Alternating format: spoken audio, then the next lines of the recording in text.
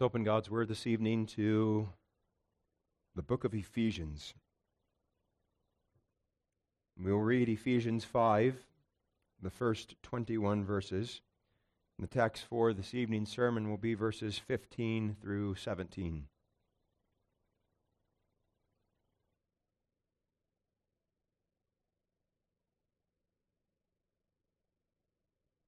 Ephesians chapter 5, the first 21 verses. Be ye therefore followers of God, as dear children, and walk in love as Christ also hath loved us, and hath given himself for us an offering and a sacrifice to God for a sweet-smelling savor. The fornication and all uncleanness or covetousness, let it not be once named among you as becometh saints, neither filthiness, nor foolish talking, nor jesting, which are not convenient, but rather giving of thanks.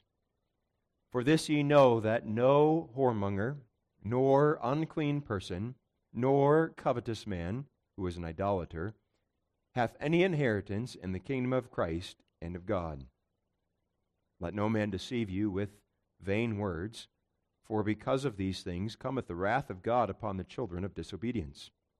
Be not ye therefore partakers with them. For ye were sometimes darkness, but now are ye light in the Lord. Walk as children of light. For the fruit of the Spirit is in all goodness and righteousness and truth, proving what is acceptable unto the Lord. And have no fellowship with the unfruitful works of darkness, but rather reprove them. For it is a shame even to speak of those things which are done of them in secret. But all things that are reproved are made manifest by the light, for whatsoever doth make manifest is light. Wherefore he saith, Awake thou that sleepest, and arise from the dead, and Christ shall give thee light. See then that you walk circumspectly, not as fools, but as wise, redeeming the time, because the days are evil. Wherefore be ye not unwise, but understanding what the will of the Lord is. And be not drunk with wine, wherein is excess, but be filled with the Spirit, speaking to yourselves in psalms and hymns and spiritual songs, singing and making melody in your heart to the Lord, giving thanks always for all things unto God and the Father in the name of our Lord Jesus Christ, submitting yourselves one to another in the fear of God. Thus far we read God's Word this evening. The text for this evening's sermon is verses 15 through 17. See then that ye walk circumspectly, not as fools, but as wise, redeeming the time, because the days are evil. Wherefore be not unwise, but understanding what the will of the Lord is.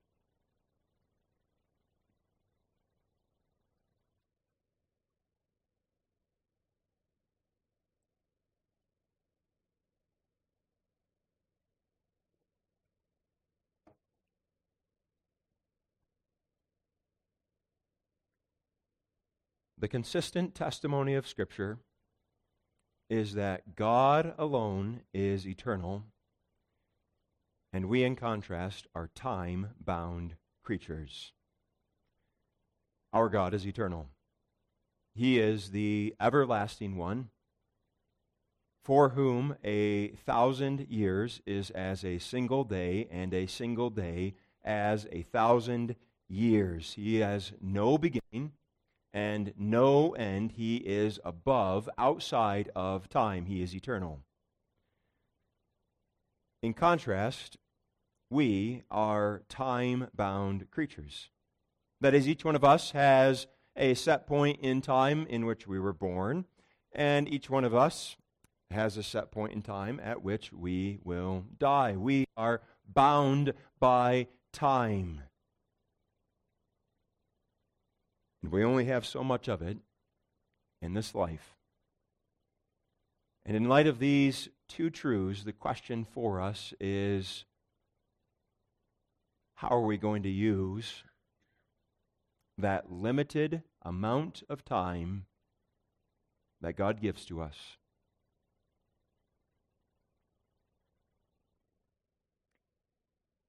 Are we going to squander it by using it to walk in the service of sin? Are we going to fritter away that time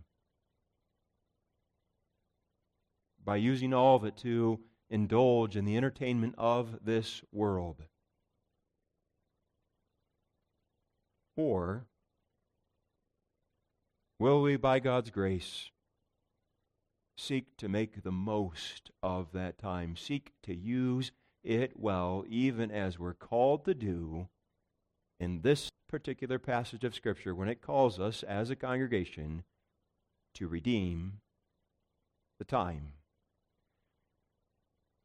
That's the particular instruction that we have in Ephesians chapter 5, verses 15 through 17, which is a part of the Apostle Paul's practical application set forth in the book of Ephesians. For you see, the book of Ephesians has two clear and distinct halves. The first 3 chapters set before us the unspeakable blessings of salvation that are bestowed upon us in Jesus Christ, that we are blessed with all spiritual blessings in heavenly places, that He showers upon us the riches of His grace in Christ. And then, having set forth that good news of the gospel, chapters 4 through 6 then teach us how to walk and to live in harmony with those blessings of salvation and the truths set forth in the first 3 chapters, so that there's a doctrinal section, a theological section, and then a practical section that's rich in application. And one of the many applications found in the second half of the book of Ephesians is the calling that comes to us tonight to redeem the time. Tonight we want to look at that using as our theme the very language of Scripture, redeeming the time. First, we need to know what that means, the meaning. Second, the calling, that is, look at specific ways in how this applies to us and speaks to us in our lives. And then third, the strength. Redeeming the time, the meaning, the calling, and the strength.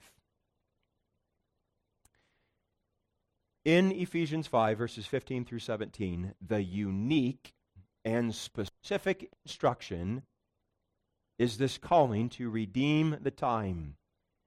And I say that recognizing that from a grammatical point of view, that is not the main sentence. And that comes out from the wording of it, redeeming with an ing at the end. And your English teachers will teach you in school that, well, that means that's a participle. It's not actually the main verb, but it's a subordinate clause. But yet, though it's a subordinate clause, it represents the unique and specific instruction of the text, because in verses 15 and 17, we have 2 different sentences that can stand alone as main sentences, but each one of those, by themselves, does not give us that specific, concrete instruction that we need. They are rather general. They're almost vague in the calling that they set before us. It's true of what we read in verse 15. The calling that we see in verse 15 is this: see then that ye walk circumspectly. Walk circumspectly. And now when we read that verse, the idea is not that we are to walk warily, avoiding any and all risks. That's what we usually think about when we hear the term circumspect. But here, the idea of walking circumspectly has the idea of being diligent in striving to conform ourselves to a certain standard. And as Christians, we recognize very well what that standard is. The standard is God's law, and the calling then is to walk circumspectly then is a calling to walk in God's commandments. Only the emphasis is not so much on the obedience itself, but on the diligence in striving to obey God's word. The emphasis in verse 15 is on being deliberate, being intentional in how we live as Christians. So that rather than just going through the motions of the Christian life without really thinking about it, we exercise great care. Walk circumspectly. And that by itself is important instruction, but yet all by itself is quite general. And as readers of God's Word, we want to say, Paul, could you be a little bit more specific? I understand this calling to walk circumspectly, but do you have something particular in mind? By itself, verse 15 is quite general, and we need something more specific, something more unique to really guide us. And the same applies to that main sentence found in verse 17. Verse 17 we read, "Wherefore be not unwise, but understanding what the will of the Lord is." And this fits well with the second part of verse 15, which says that we are to walk not as fools, but as wise. So that there's this calling to be wise rather than foolish. A calling that reminds us of the book of Proverbs, which sets before us the contrast of the way of the wise man and the way of the foolish man. And again, this is valuable instruction. The reminder not to be as fools, that is, not to be as those who are void of understanding, but even more, we must not be those who have knowledge, but for whatever reason, either fail or refuse to apply that knowledge to the circumstances of life. Be not fools. Instead, be wise.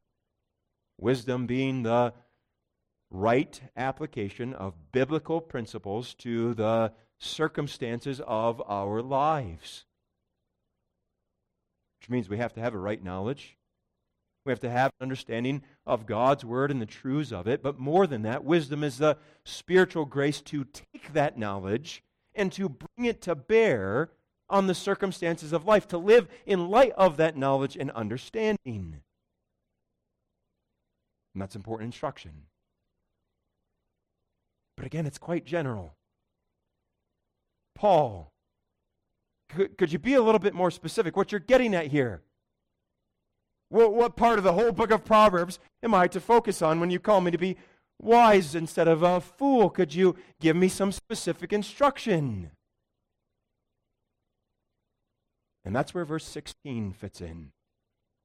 Verse 16 is that unique, specific instruction that helps us to understand what is in view in both verses 15 and 17, so that verse 16 is deliberately sandwiched between those two general callings that come to us, so that when we read in verse 15, walk circumspectly, verse 16 teaches us that we are to walk circumspectly, to be diligent in how we use our time.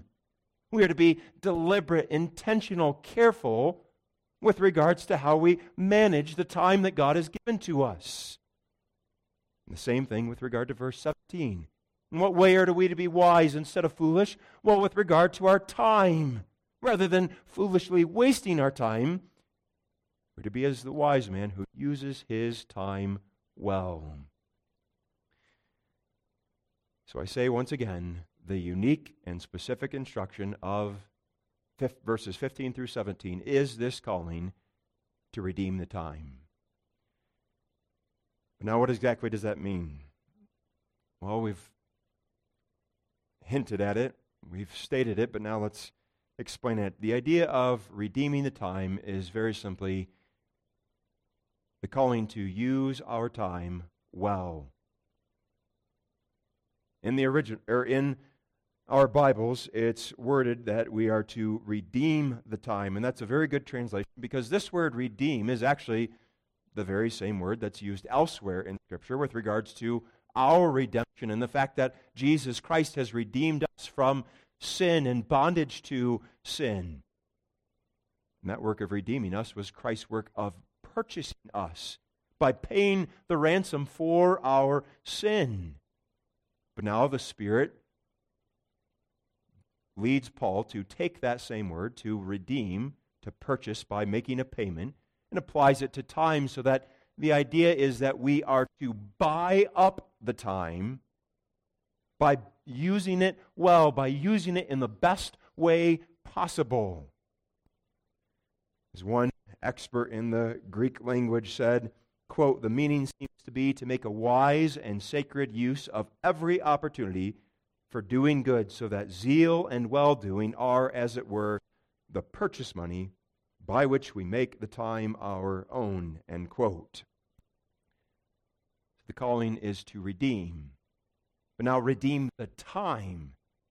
And what's notable about that word time is that it's not the general broad word for time, but refers more specifically to a fixed, definite period of time, so that it's talking about different blocks of time, different seasons of life, different occasions, different opportunities, and we're to buy each one of them up, to purchase them by using them well.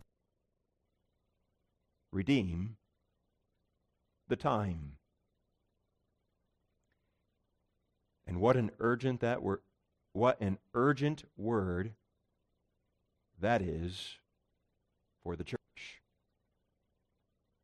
This is important instruction for us. And the Apostle Paul, by inspiration, tells us the reason this word is so urgent for us in the second half of verse 16.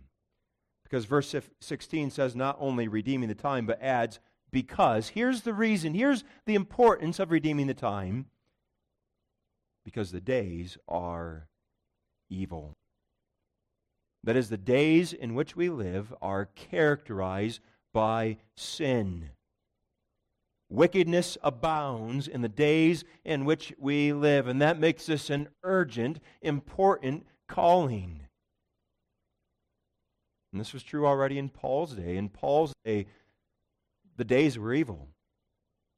And we see that when we take Ephesians 5, verses 15 and 17, in light of their overall context and some of the things that the Apostle Paul says elsewhere in this epistle. For example, in chapter 4, verse 14, he warned them of false teachers, and that they ought not be tossed to and fro, carried about by every wind of doctrine, by the sleight of men and cunning craftiness, whereby they, that is, false teachers, lie in wait to deceive. That makes the days evil. And the days were evil in Paul's day because of the sinful walk of the Gentiles around them. That's expressed, for example, in chapter 4, verses 17 and following, where he says that ye henceforth walk not as other Gentiles walk.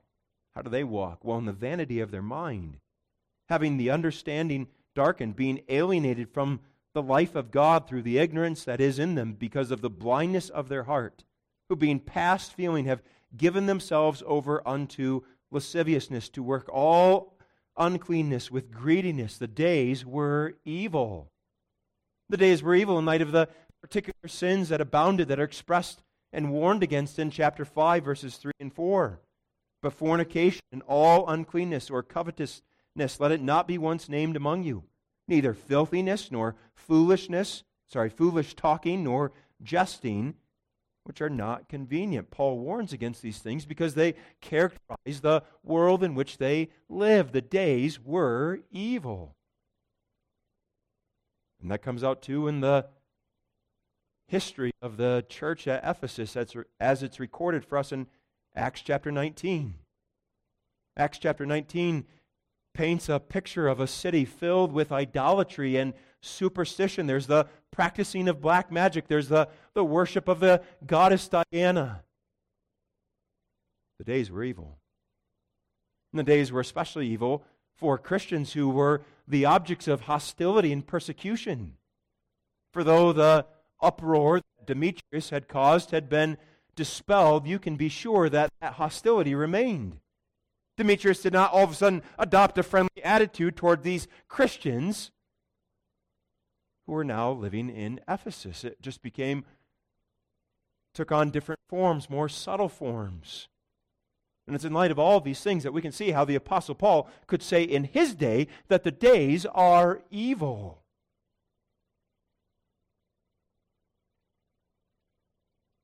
But now, cannot we say the same about our day? We can. For there are still false teachers who use cunning craftiness, who lie in wait to deceive. The walk of the wicked world around us is no better, and that the wicked world suppresses the knowledge of the truth that our God does indeed exist, and Having suppressed that knowledge, they give themselves over to a life of sin. Sins that include fornication and uncleanness, foolish talking and jesting. Those sins still abound. There's idolatry. Maybe not so much the falling down in front of an idol made of silver or gold, but there's still idolatry so prevalent in the society around us. And to top it all off, there's still that hostility toward the church of Jesus Christ. And that hostility seems to be gaining momentum. It seems to be increasing in the land in which we live. And it's in light of all of these things that, as evil as it was in Paul's day, we are tempted to say, surely it's even worse today. The days are evil. And therefore we are to redeem the time. Remember, Paul adds those words, redeem the evil, or the days are evil, as the reason why this calling is so urgent. And the fact that the days are evil really underscores the importance of this in two different ways. There are really two reasons here. On the one hand, the fact that the days are so evil makes it all the more important that we as Christians walk as children of the light, and thereby let our light so shine before men, to expose the darkness around us for what it is. And we say that in light of the context, and that there's a link between verses 15 and 17 and the previous verses. The previous verses in chapter 5 set before us the calling to walk as children of the light. That's the end of verse 8. Verse 8 reads, "For ye were sometimes darkness, but now are ye light in the Lord. Walk as children of the light." And a part of that calling is what's found in verse 11, "And have no fellowship with the unfruitful works of darkness, but rather reprove them." That is, as children of the light, we are to let our light so shine that our witness as Christian reproves, it exposes the darkness for what it is, a sin against God. And now it's in light of how evil it is around us, how dark it is out there, that it's all the more important that we walk circumspectly, that we walk with understanding rather than as fools, that we redeem the time. Because if we fail to walk in these ways, well, then we give the wicked world around us occasion to blaspheme our God, to speak evil of our God, to say those Christians aren't really different at all. And it's only when we are faithful in letting our light so shine, it's only when we walk in these ways that that will then serve as a witness to those around us. It's only then that the darkness will be reproved, exposed for what it is. So in light of the evil of the day, it's important that we live according to this word. But now, on the other hand, the second reason in this connection is that the fact that the days are so evil means the temptation for us is all the greater. We live in an exceedingly sinful world. Sin abounds all around us, and that means there are stumbling blocks on every corner for us. There are 1,000 ways to squander, to waste our time rather than redeem the time. And thus, if we are ever going to live according to this word, we must be diligent. We must exercise the greatest possible care. As Christians, we are to be hyper vigilant in striving to live the antithetical life.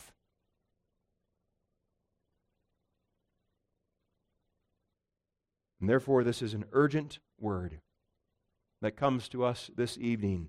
And in light of this, we must hear the calling of the text loud and clear. And that's what we want to do in the second point of the sermon. Now that we understand the meaning of the text, redeem the time, that is, make the best possible use of our time, and it's so urgent because the days are evil, we now want to take that main calling and bring it to bear upon our lives and see how it applies. And we'll do that by looking at this calling as it comes to us both negatively as well as positively. Negatively, we must not waste our time. Positively, we are to use our time well. We begin with the negative. And though this passage is not stated negatively, the passage does not say waste your time, don't waste your time, rather. Nevertheless, that's clearly and obviously implied. And therefore, we must not waste our time, first of all, by using it in things that are obviously sinful. For you see, insofar as we use our time in the service of the devil, in the service of sin, we are throwing that time away. That time is being washed right down the drain. It's being wasted. It's being squandered because insofar as we use our time to sin, we're not redeeming the time.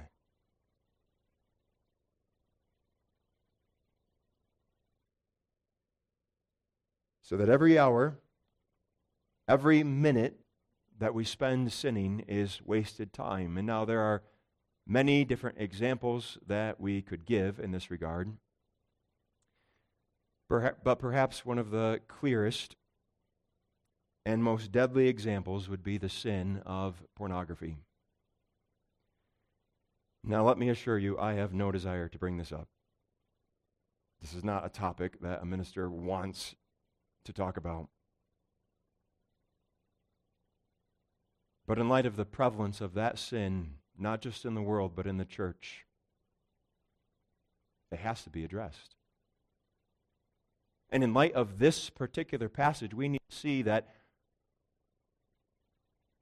if we use our time to set before our eyes those images, those videos, we are sinning not only against the seventh commandment, thou shalt not commit adultery, but also the eighth.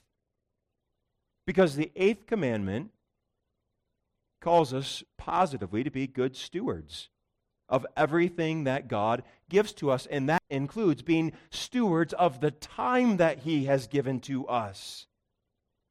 And therefore, if I am wasting my time, if I am squandering my time by sitting down in front of my screen to indulge in that filth, I sin not only against the seventh commandment, but also against the eighth. And that's just one particular example of how we might waste our time in something that's obviously sinful. But now moving on from there, still under the category of the negative, don't waste your time. Second, we need to be warned against wasting our time, squandering our time with the entertainment of our day. We said the days are evil. We said that temptations abound on every corner, and one of the greatest is that large portions of our time are spent in front of screens, so that we squander time in that way, whether it's spending hours on the internet, visiting website after website, whether it's using much of our time on social media, checking our account and posting things, or whether it's watching multiple TV shows through Netflix or whatever service we have. Or maybe it takes on a different form. Maybe it's video games and the many hours that are spent controlling some character in a make-believe world. The days are evil, and they're only going to get worse with the advent of virtual reality and the fact that people are building this thing that's going to be called the metaverse, where you can go and live in this metaverse for a time. There's a danger for us. There's a temptation. And it's so deadly because we are good at justifying that use of our time. Well, there's nothing wrong with a social media account after all. That documentary, there's nothing sinful about that documentary. It was educational. And besides, this is how I unwind. This is how I relax after a long, hard day. Therefore, it's permissible. That's how we tend to justify spending so much time in front of our screens and with the entertainment of our day. But now the question for us is not, is it permissible? But the question is, are we redeeming the time? That's the calling that comes to us. Make the most of your time. Use your time in the best possible way. And this is such an important word for us because I fear that as the church we have the floodgates wide open. And that we're allowing ourselves to spend so much time in front of our screens and we're not stepping back to ask the question, is this the best way to use our time? Unless we need to hear this calling, the calling to walk circumspectly. That is to be deliberate, to be intentional, to be careful, to be wise rather than fools. Taking our knowledge and seeking to apply it to every situation of life, including entertainment and how we spend our time. And that means we need to analyze ourselves, how we're using our time. That may mean putting certain restrictions in place, that there's going to be a set period of time in which I can engage in this thing, but then after that it goes off. And if I need help enforcing that, then I get help. But if not even that works, then we need to take more drastic measures. So that if it's the case that every time I go to YouTube or some other website, I intended to spend 5 minutes and I found myself every single time spending an hour or more, well, then I need to have those websites blocked altogether. If it's the case that I'm unable to play video games for only 30 minutes and then shut it off, but instead every time I turn on the console, it's hour after hour after hour, then it's time to get rid of that console altogether because I waste so much time.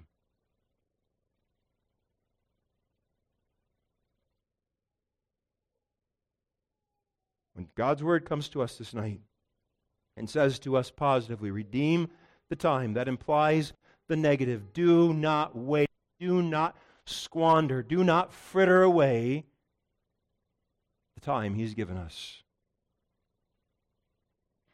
with things that are obviously sinful or with the entertainment of our day. But now, having applied this passage negatively, we need to come back to the positive because, as we said, the passage is stated positively. It's put in that form, redeem the time, make the most of our time. And in the positive, we want to see this calling as it applies both narrowly and broadly. That is, with respect to minutes and hours, that's the narrow, but then also with respect to the months and the years, that's the broad. From a narrow point of view, redeeming the time means using the time well, using well the time set aside for the specific callings that God has given to each one of us. God gives to each one of us a station in life. And with that station, there's a corresponding calling. And when there are blocks of time that are set aside to serving God in that particular way, we are to use that time well, to be more concrete. This has application for the men in the congregation, in your labors in the workplace. I do not know what your work hours are, but if it's from 7 a.m. to 5 p.m., then you are to redeem that time by working to the best of your ability, seeking to promote the advantage of your employer or your customers. Use the time well. It says application for every child and young person who's in school. From 8 a.m. until 3 p.m. or whatever school hours may be here, God's will for you is that you are to be at school. And God's word says to us, whatsoever ye do, do it heartily unto the Lord, so that for the students in the congregation, that means seeking to use that time to grow in your knowledge and understanding, seeking to do your very best at the schoolwork that God places in front of you. So we're to use well the time that's already set aside for specific aspects of our life. But it's not just those periods of time. In addition to that, there's also what we might call our free time.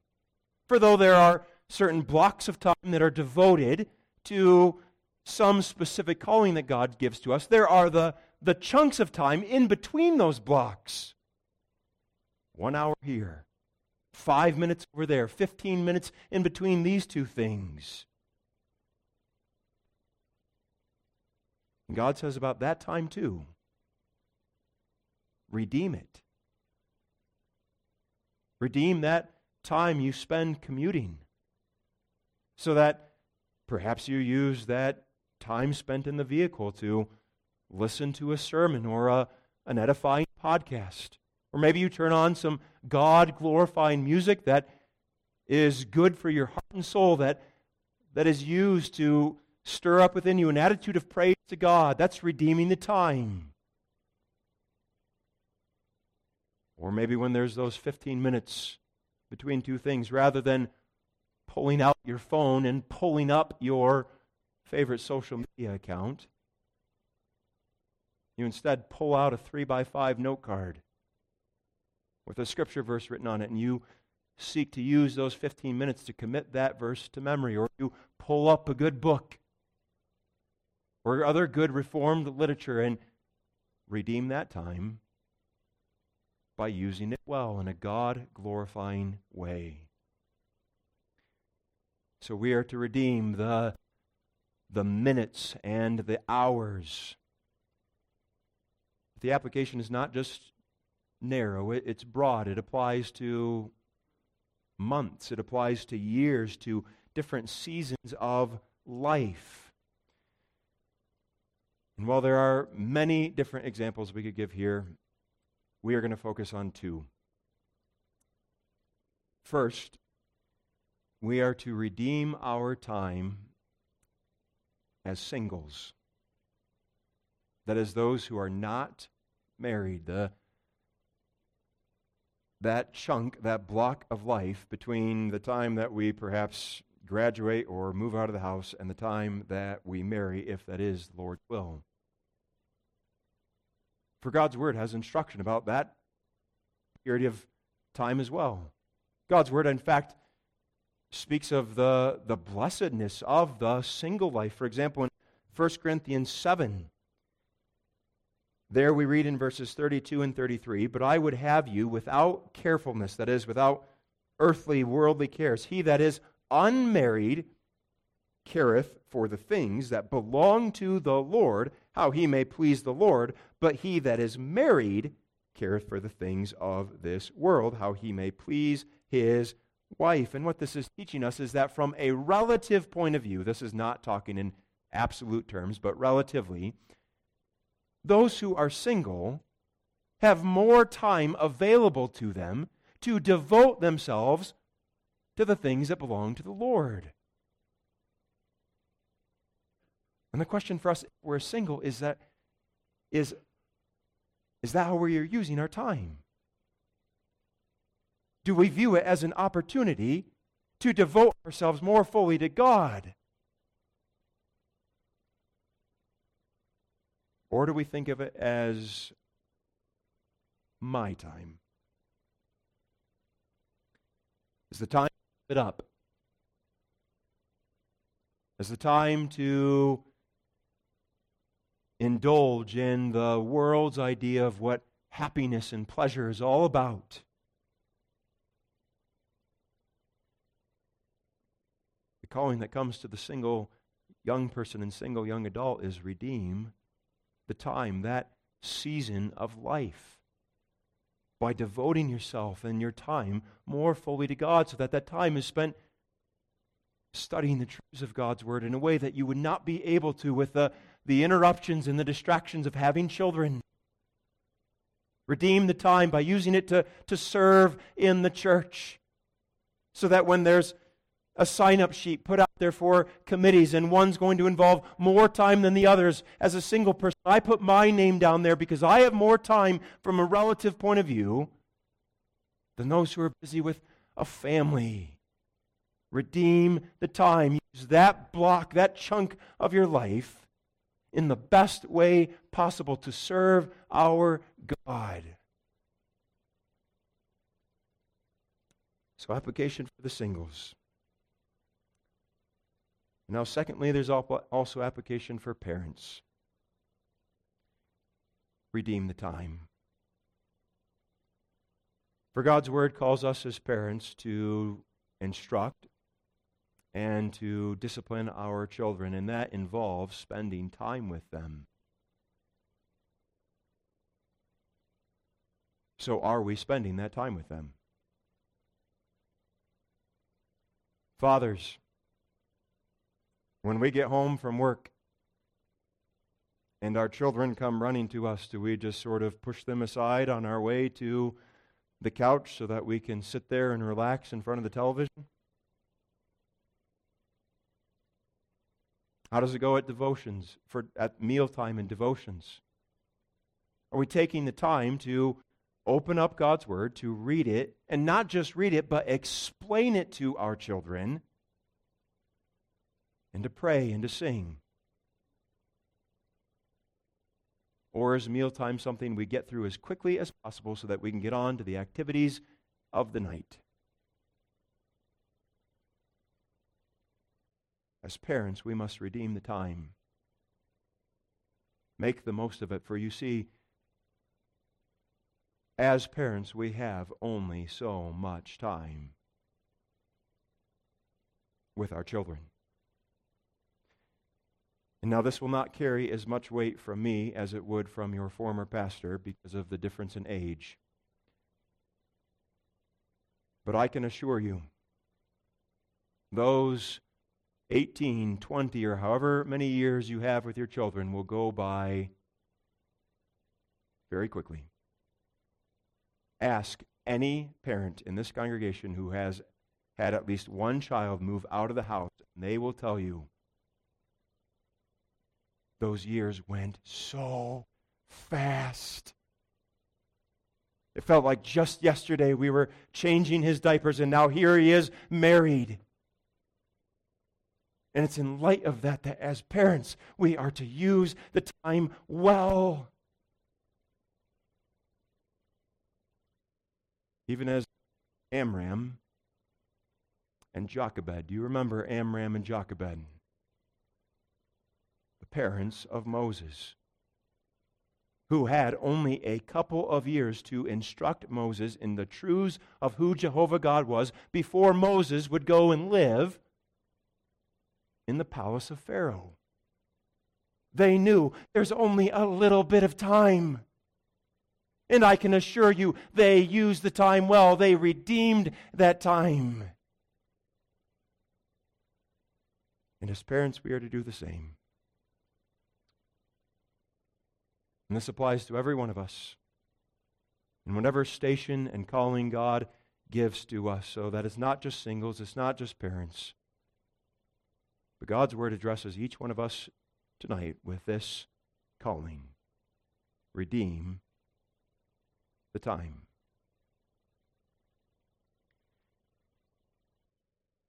So how are we doing?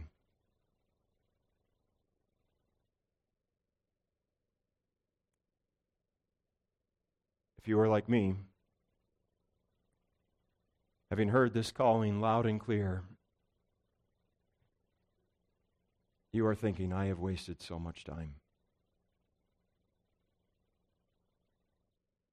That's the response of the child of God when he hears this calling.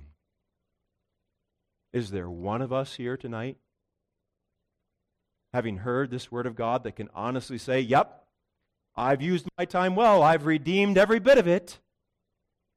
And the answer is, of course not.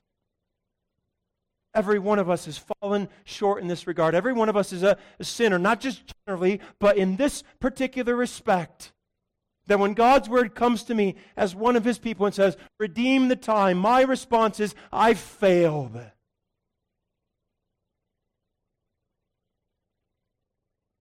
now praise be to God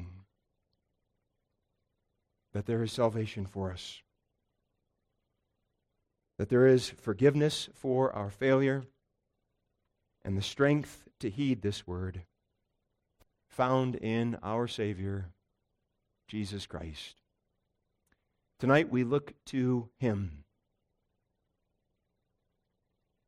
And we look to him as the only one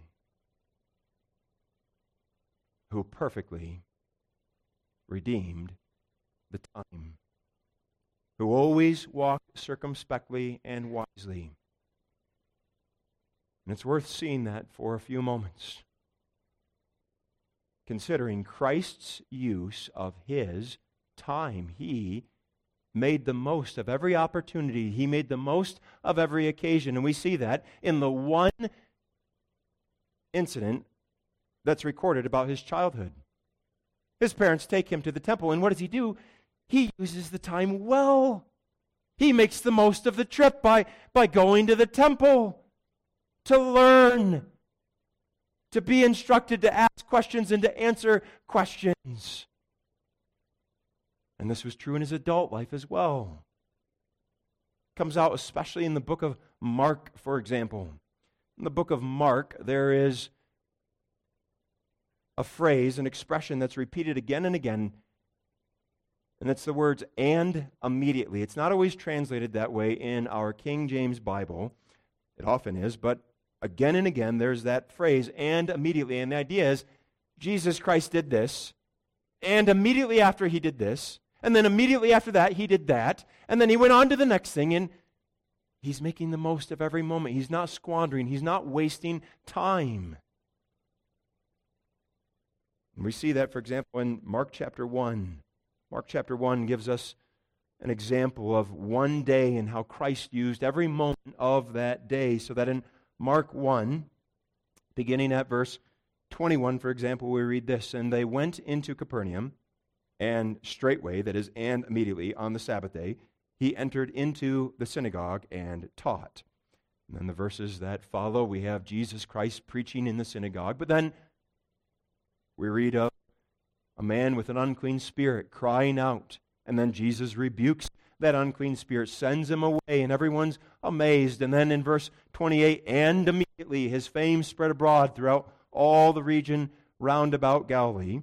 And forthwith, when they were come out of the synagogue, they entered into the house of Simon and Andrew with James and John. And then what happens next? Well, he finds out that Simon's wife's mother is sick, and he heals her. And then more people come, as we read in verse 32. And at evening, when the sun did set, they brought unto him all that were diseased, and them that were possessed with devils. And all the city was gathered together at the door. And he healed many that were sick of diverse diseases, and cast out many devils, and suffered not the devils to speak, because they knew him. There's so much packed into a single day of Jesus' earthly ministry. He's staying up late performing miracles, so that we expect the next verse to read something like, well, he slept in the next day because he's exhausted, he's tired. But that's not what we read. Verse 35 says, and in the morning, rising up a great while before day, he went out and departed into a solitary place, and there he prayed. Jesus Christ was redeeming the time. He was not going to squander even 1 second. And we see that when we look at the rest of his ministry. So that when he's walking on the dusty roads of Palestine with his disciples, he takes that as an opportunity to teach them, to instruct them as regarding their work as disciples in the kingdom of heaven. And even when the Pharisees would come to him with a tempting question, he takes the tempting question as an occasion, an opportunity, and he redeems that time too, so that he uses that to expose their religious formalism and their self-righteousness. We see this too at the last Passover. The last night that Jesus Christ has with his disciples, he makes every minute count. He institutes the Lord's Supper. He gives them instruction about what's going to happen. He promises them the Comforter. So that the consistent testimony that we see on the pages of the gospel accounts is that Jesus Christ redeemed the time.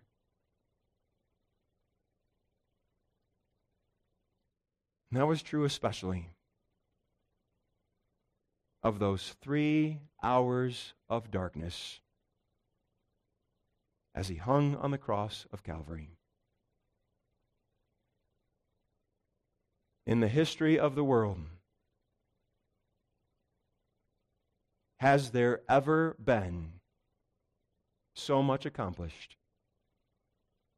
in 3 hours?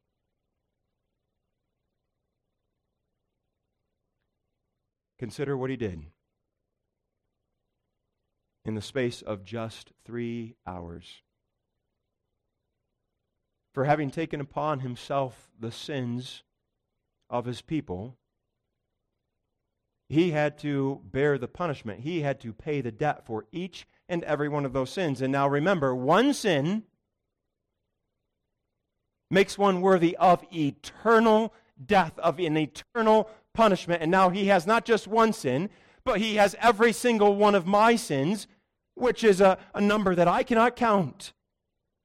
But now he has not only all of the sins of one person, each one of which requires an eternal punishment, but he has all of the sins of all of his people. So that there's an infinite debt multiplied by a countless number of sin, multiplied by a great host of people that is greater in number than the sand upon the seashore. And he pays for every last one of them. All in the space of 3 hours. Never in the history of the world has so much been packed into 3 hours. Christ redeemed the time. And thereby he redeemed us. Redemption in the sense that it's usually used in Scripture. He purchased us as his own. He liberated us from the bondage and slavery of sin so that salvation. And beloved, that's the point. That's the reason for walking through the life of Christ and his saving death, to show that there's salvation in him. Because by going to the cross and enduring the wrath of God, he thereby delivered us from the punishment we deserve for the sin that's been exposed tonight. For all those times I failed to use the time well, for all those times I wasted and squandered it, I deserve spiritual death. But the good news of the gospel is Christ paid that debt. There's deliverance from that punishment. But there's not just the perfect satisfaction of Jesus Christ, there's also his perfect obedience. An obedience which is imputed to us, given to us, as the basis, as the ground for our justification. The obedience we just described and His perfect use of the time. It's not just an example, it is that. But when we talk about Christ and all that He did, it is never a mere example, because if it's a mere example, He sets the bar way too high, and I could never measure up. But the point is, He fulfilled all righteousness on our behalf, as our head, as our representative, so that it's that very obedience and His perfect use of time that's imputed to us, that's given to us, that becomes our standard before God. This is the reason we're accepted of God. This is the basis of our justification.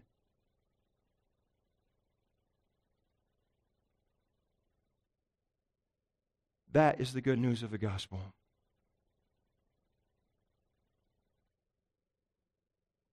And knowing that there is salvation in Jesus Christ, does that not make you want to now serve Him? See, that's our motivation.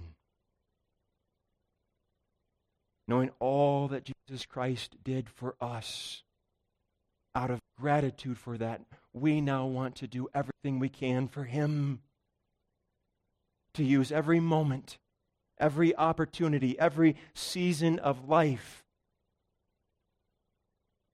to serve Him. Not to work our way back into God's favor, but as those who are the objects of the blessings of salvation that are found in Christ alone, to express our gratitude, to say, thanks, Lord, for saving a wretch like me. But now not only is there motivation, there's also the strength. Of ourselves, we lack the strength. Of ourselves, we are not able to redeem the time.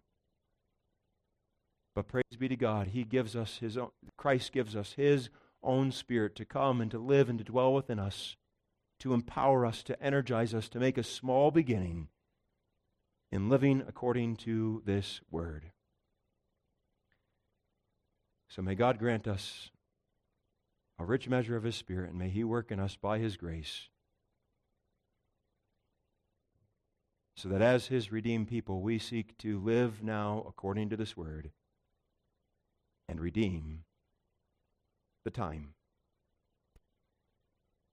Amen.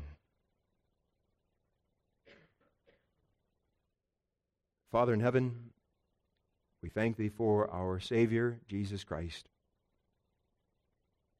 and the good news of the gospel that He has paid the debt that we owe for our sins, and that He has lived a life of perfect obedience on our behalf. Fill our hearts with thankfulness, strengthen our faith, and give us the grace now to serve Thee with respect to how we use our time. Hear this prayer for Jesus' sake. Amen.